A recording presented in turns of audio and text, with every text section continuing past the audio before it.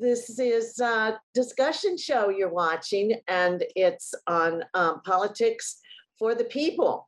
I'm your host, Stephanie Stoll Dalton, and we have a panel of guests to help with our discussion. And I'd like to introduce them now. We have Jay Fidel, we have Tim Apicella, and Winston Welch, and we also have Karen Buzzard. So welcome, panel guests. Appreciate your being here for this discussion today. And our topic is about what basis it is that homegrown war crimes claim to have. So to get right into what we're going to be talking about, let's ask Jay, do you hear war cries? And if you do, through the media or otherwise, who's crying war? I couldn't tell whether you're talking about war crimes or war cries. When you say war crime, means somebody calling for violence. But if you're talking about war crimes, well, I guess that's violence that offends the sensibilities more somehow. Yeah, I see both. There are war crimes going on all over the world, and they usually start with war cries.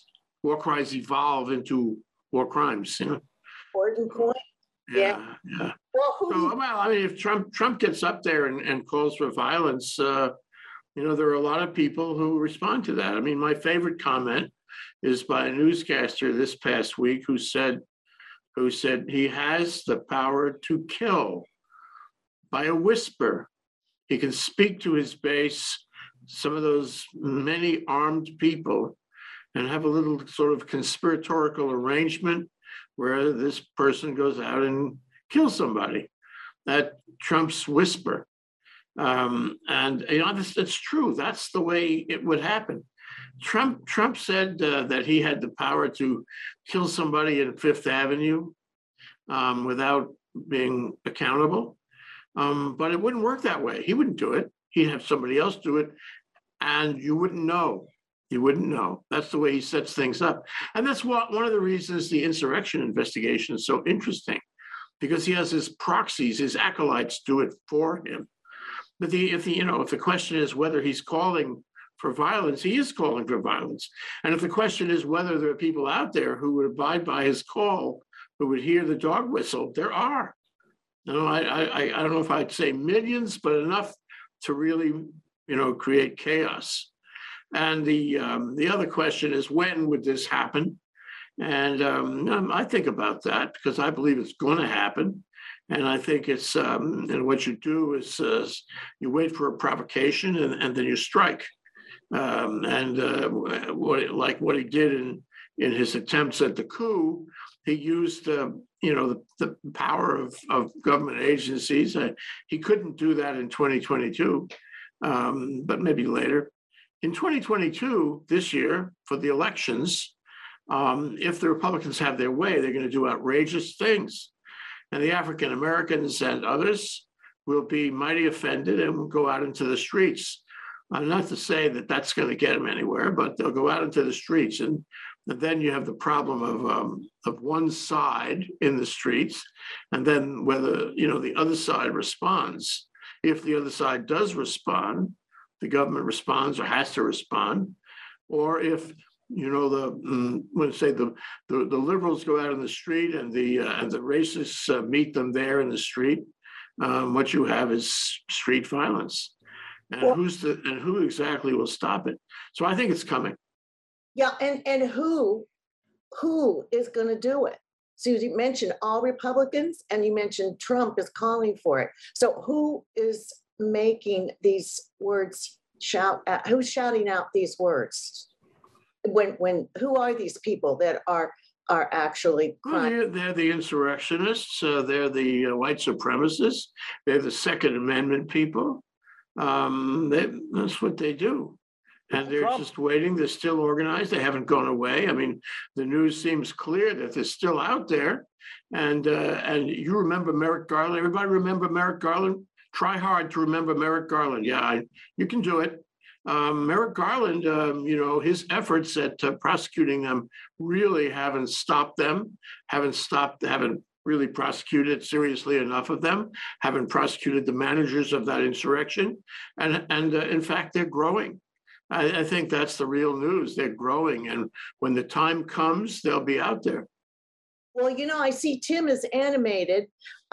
He's always animated, Stephanie. The poor bugger can't help himself. Thank you for that, Jay. I appreciate it. Well, I am reacting to what Jay's saying, and he's mentioning who's starting the fire here. It's Donald Trump. And I also, Jay said, well, the minorities will go out in the street and then they'll be met with the white supremacists. I think it's the white supremacists go out in the street, and not only the supremacists, but people who are agitated. And why are they agitated?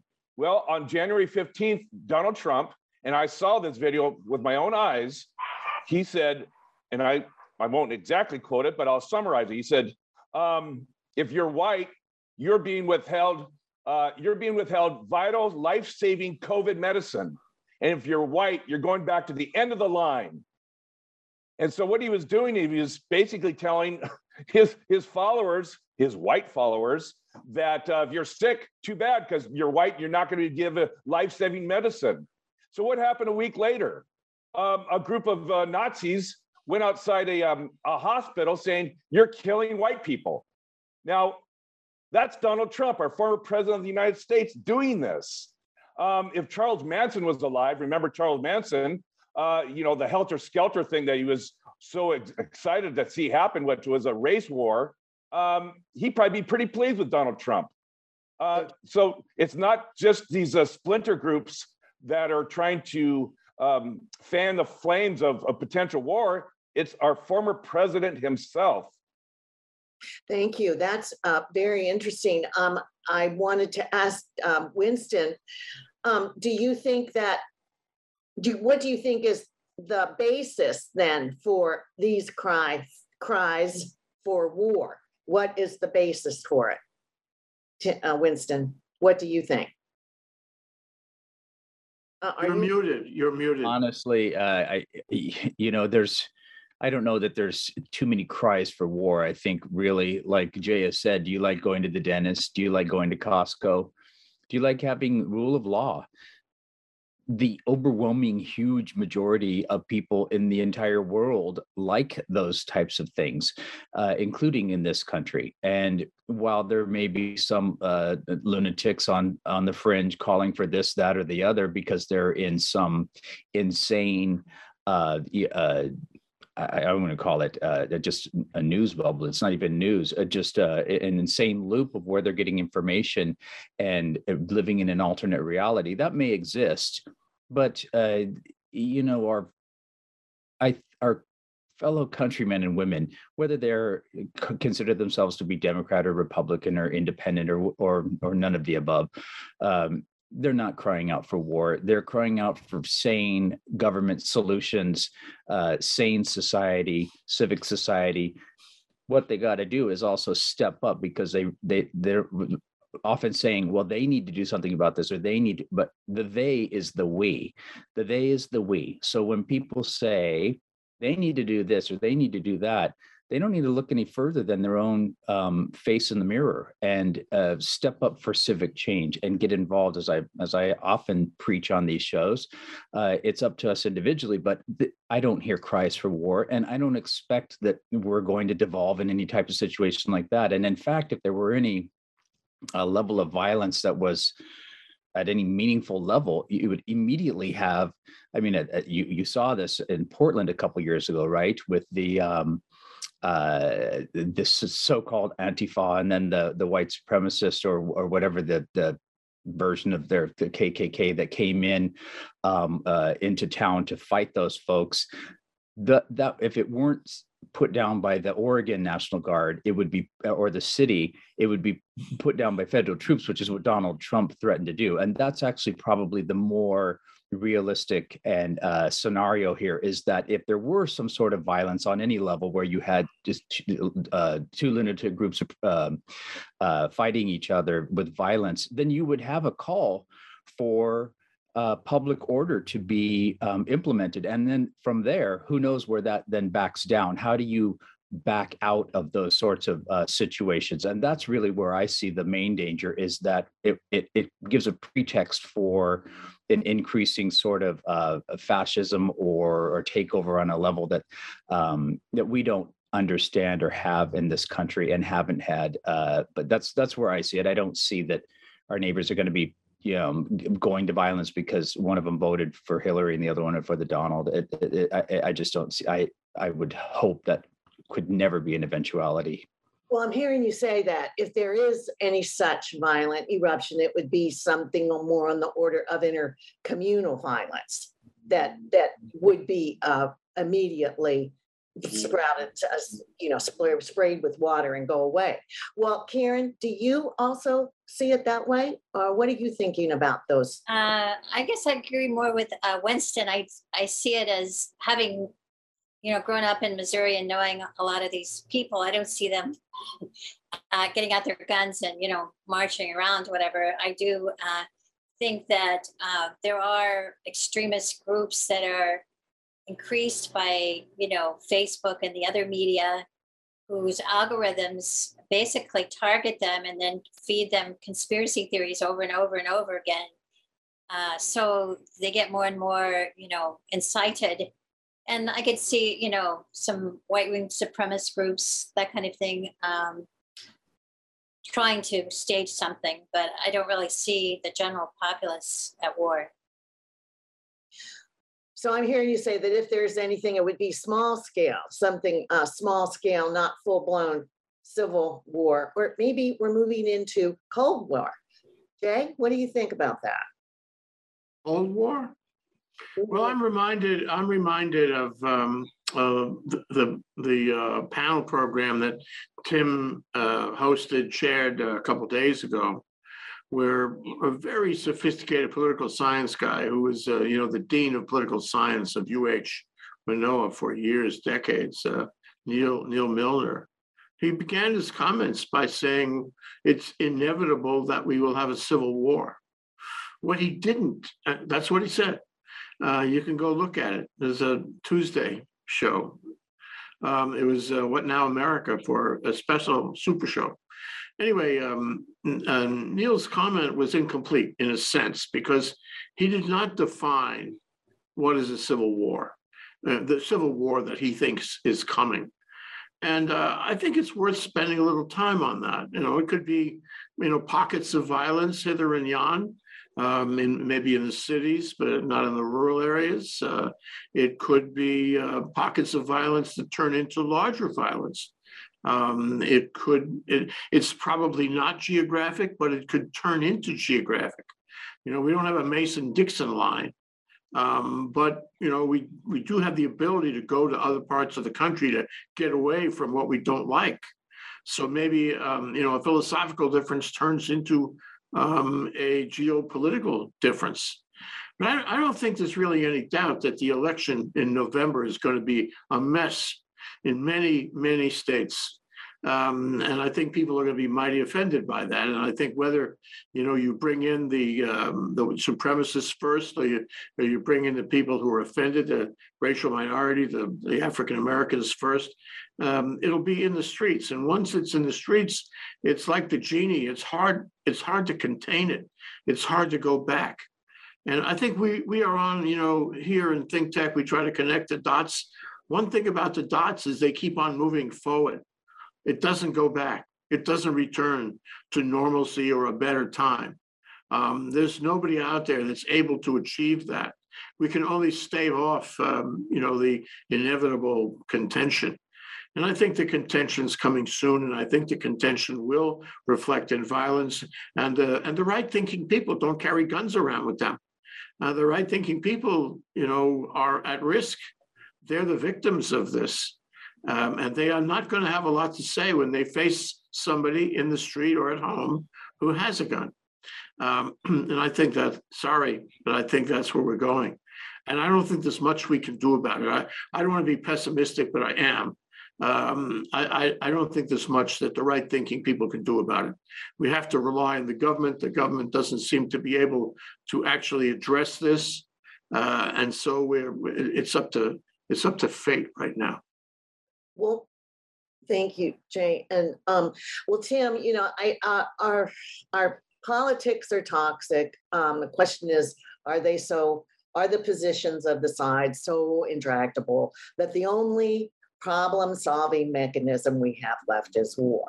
So in a way, having some speaking to the unlikelihood of war is very hopeful. Does this persuade you in your thinking about it? Well, I'm getting hung up. I'm sorry. I'm getting hung up on semantics here.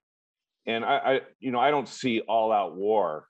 What I see is a slow strangulation of our democratic principles to the point where it won't be war in the streets. It'll be, a vote here and there in the Senate that takes away the rights that you and I enjoy today. It's a slow moving, I think it's a slow moving erosion of our principles, and it won't happen overnight. It'll take time. So that's, if that's war, then I guess that's war, but I don't see it quite in the same light as a sudden cataclysmic event. I see it, a slow draining process. Okay, thanks for moving this along to be perhaps a different approach for controversy to go. In other words, I was going to suggest the examples of South Africa and Northern Ireland, and the Middle East, that they go towards these other categories, as you say, the Cold War, the Civil War. Well, I think we'll have incidents of violence. We'll have pockets of violence. We won't have, an exact January 6th insurrection at the Capitol, but we'll see as things get uglier and a little bit tougher, we'll see incidents of violence. And but does that constitute a war in the streets? No, I don't think it does. Winston, are Americans ready for this to go this way? No. Americans are ready for the exact opposite. That's why they chose Joe Biden. He's baking soda. We need to be part of the baking soda. Look, this country is armed to the teeth. It has been for decades. And it's interesting. I was just looking at, as we were talking, on a Gallup's poll of who owns a gun and who doesn't own a gun. Well, of course, men own it more than women. And more interesting, I thought, was that the more money you make, the more likely you are to own a gun. Conservatives own guns more. Married people own guns more, which I find interesting. Those that identify as conservative may also do own guns more, according to Gallup. And when we talk about war, I think we should, Tim mentioned semantics. I think we need to be a part of toning down the verbiage used here, because if you want to use that, then we'd say, according to Merriam-Webster's, our American Great Dictionary, the second definition is a state of hostility, conflict, or antagonism. That's 2A. 2B is a struggle or competition between opposing forces for a particular end. We're in that right now, so we could call it war. I don't think it's particularly useful. I think we can say that this nation has a history of, hopefully, a competition for the best ideas to percolate to the top. We aren't living up to our ideals right now. We're in some dangerous territories with some demagogues. All of that is true, but no, the huge majority, overwhelming majority of Americans have people in their families, their neighbors, their friends, their coworkers who cross political spectrums, who cross all kinds of spectrums. And that is not going to change. And they're not going to start harming each other because, one of them voted for the Donald. I just don't see it. And if it does happen, then God help us all. But I think we need to be part of that Joe Biden baking soda solution as much as we can be. But what about the insurrection at the Capitol? What about the other assaults in the other states on their capitals? Okay, Michigan, We are turning a dangerous blind eye to that right now, and that really, really needs to be addressed, because who wants to run for public office or even a school board, given the lunatics that show up there and they are unpunished?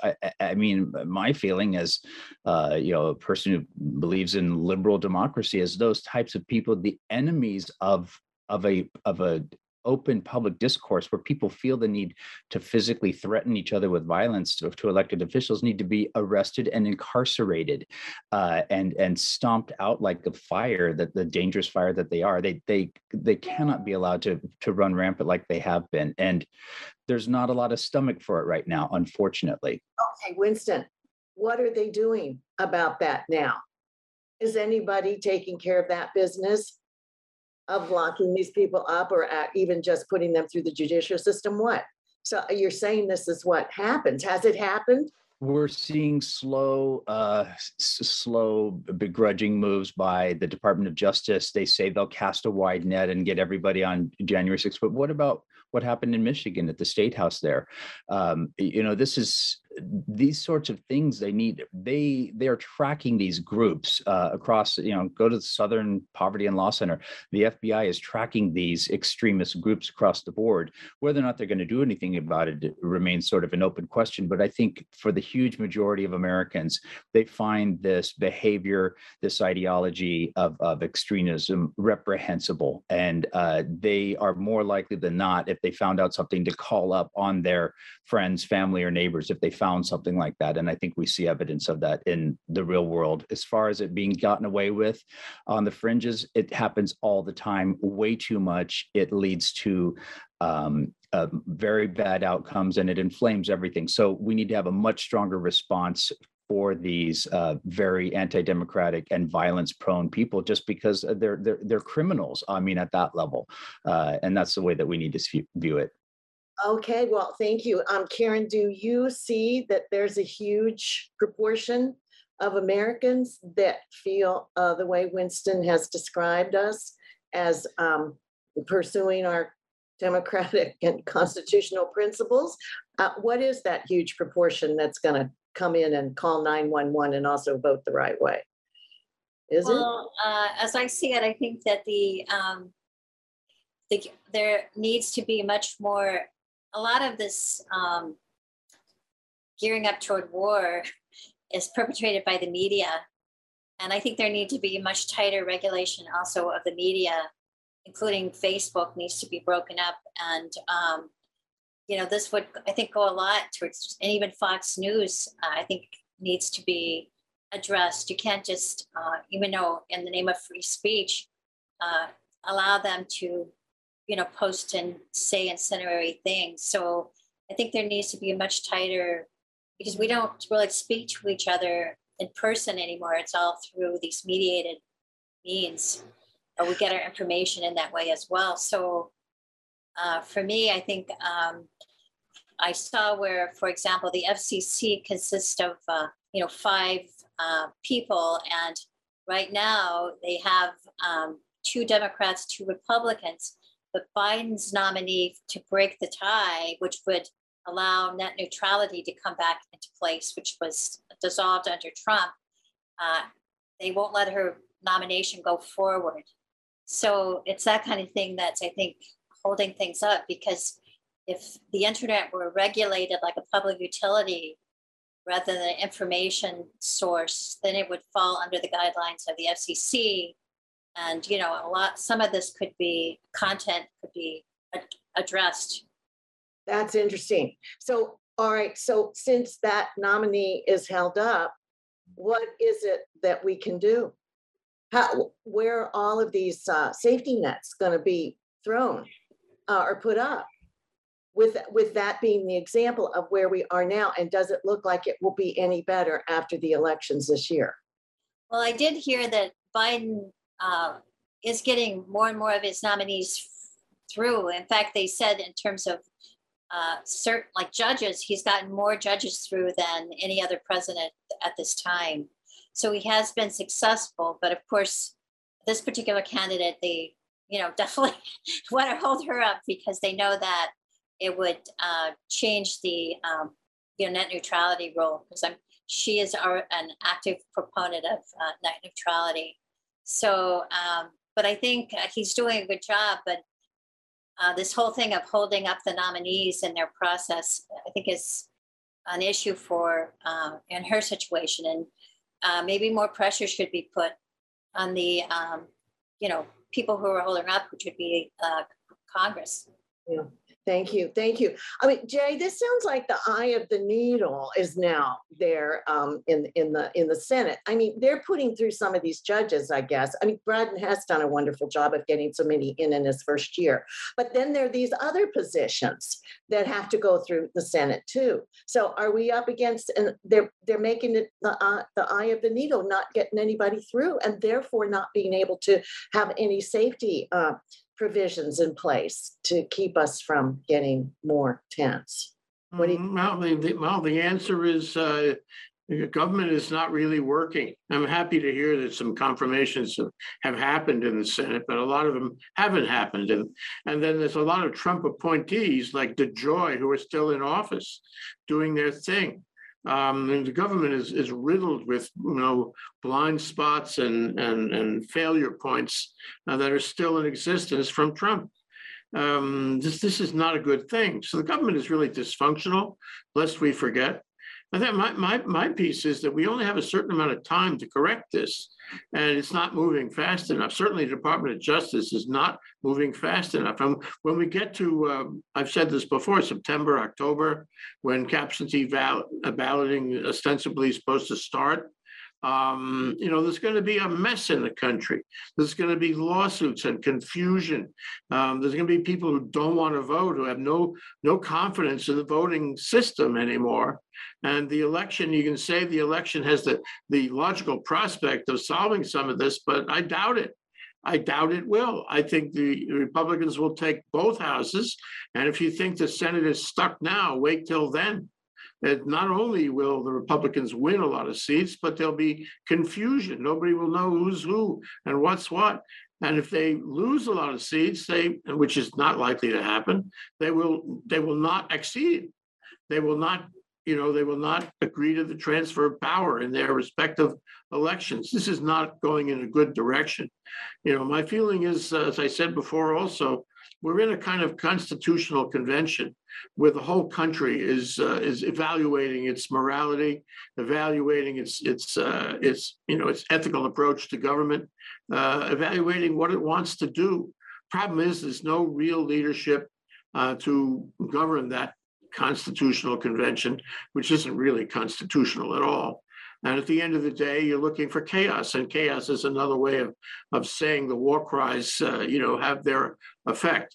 The other thing I wanted to mention is that, if you look at other countries and you take a sort of sampling of countries which wound up in horrible straits in Africa and Latin America, there's a certain pattern, and that pattern can be identified here. It's power. Power ultimately comes from the mouth of a gun.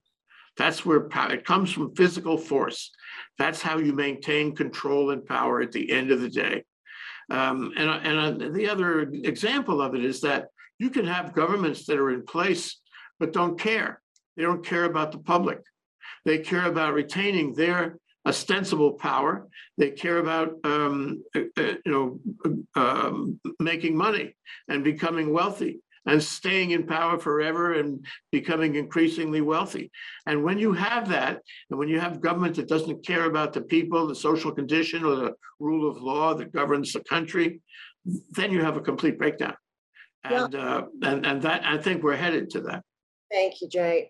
Let's go around here to finish up as we're getting really close to out of time. So what would you like to comment on, Tim, regarding the predicament we're in and its outcome? I'd actually like to tag a little bit onto what Jay was saying about potentially losing the House or the Senate. And, it kind of, I know the media is saying that's what's probably going to happen, most likely, but I'm still not convinced. And why is that? Well, I think there's things in the air that could possibly happen. What are those things? who knows what the select committee final report will look like? Will that motivate people and outrage people so to the point where they get out of their chairs, be it Democrat, independents, and non-Trump Republicans? Will they be so outraged by the details of that report that they are actually motivated and make a difference in the voting booths? Does Build Back Better Part 2 get done? Do they scrap the existing one and rebuild and get something passed that people say, okay, there's an accomplishment. Democracy is working. This administration is working for us. Does some kind of altered voting rights package get passed? And so maybe it's accomplishments and maybe it's the select committee's report that could make the difference come 2022 and 2024. All right, thank you. Winston, briefly, we're almost out of time. Okay, your comments, summation. Yeah, just if we're looking at what we're talking about, I think, well, Jay says power may come from a gun. Yes, that's true in a blunt, gross way. But we have a great moral authority in this nation, ethical considerations that the huge majority of people follow.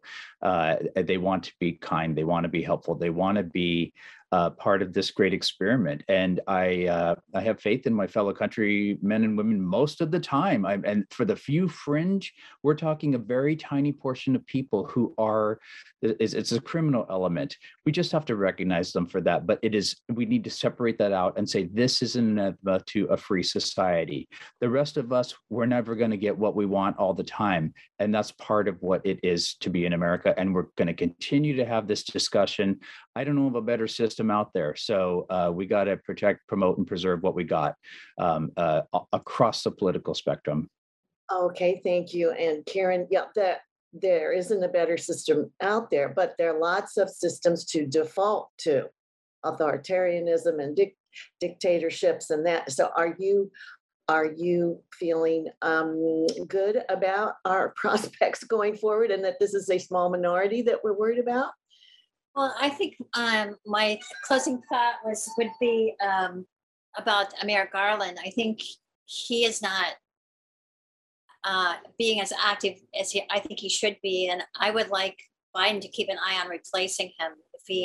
Maybe he's doing more than what I'm seeing. I don't know, and not not exposing what he's doing, but from what I've read about him in the past, he's one of these people that likes to say things, but he's not big on action. So I guess that would be my closing thought. Mm-hmm. Well, that's a serious recommendation. We can't go around again because we're out of time, folks, but I think that this has been a wonderful contribution of you all to this topic, which is a hard one to talk about. And this show is Politics for the People. And I'm your host, Stephanie Stoll Dalton. Mahalo for your viewership, and we'll see you next week.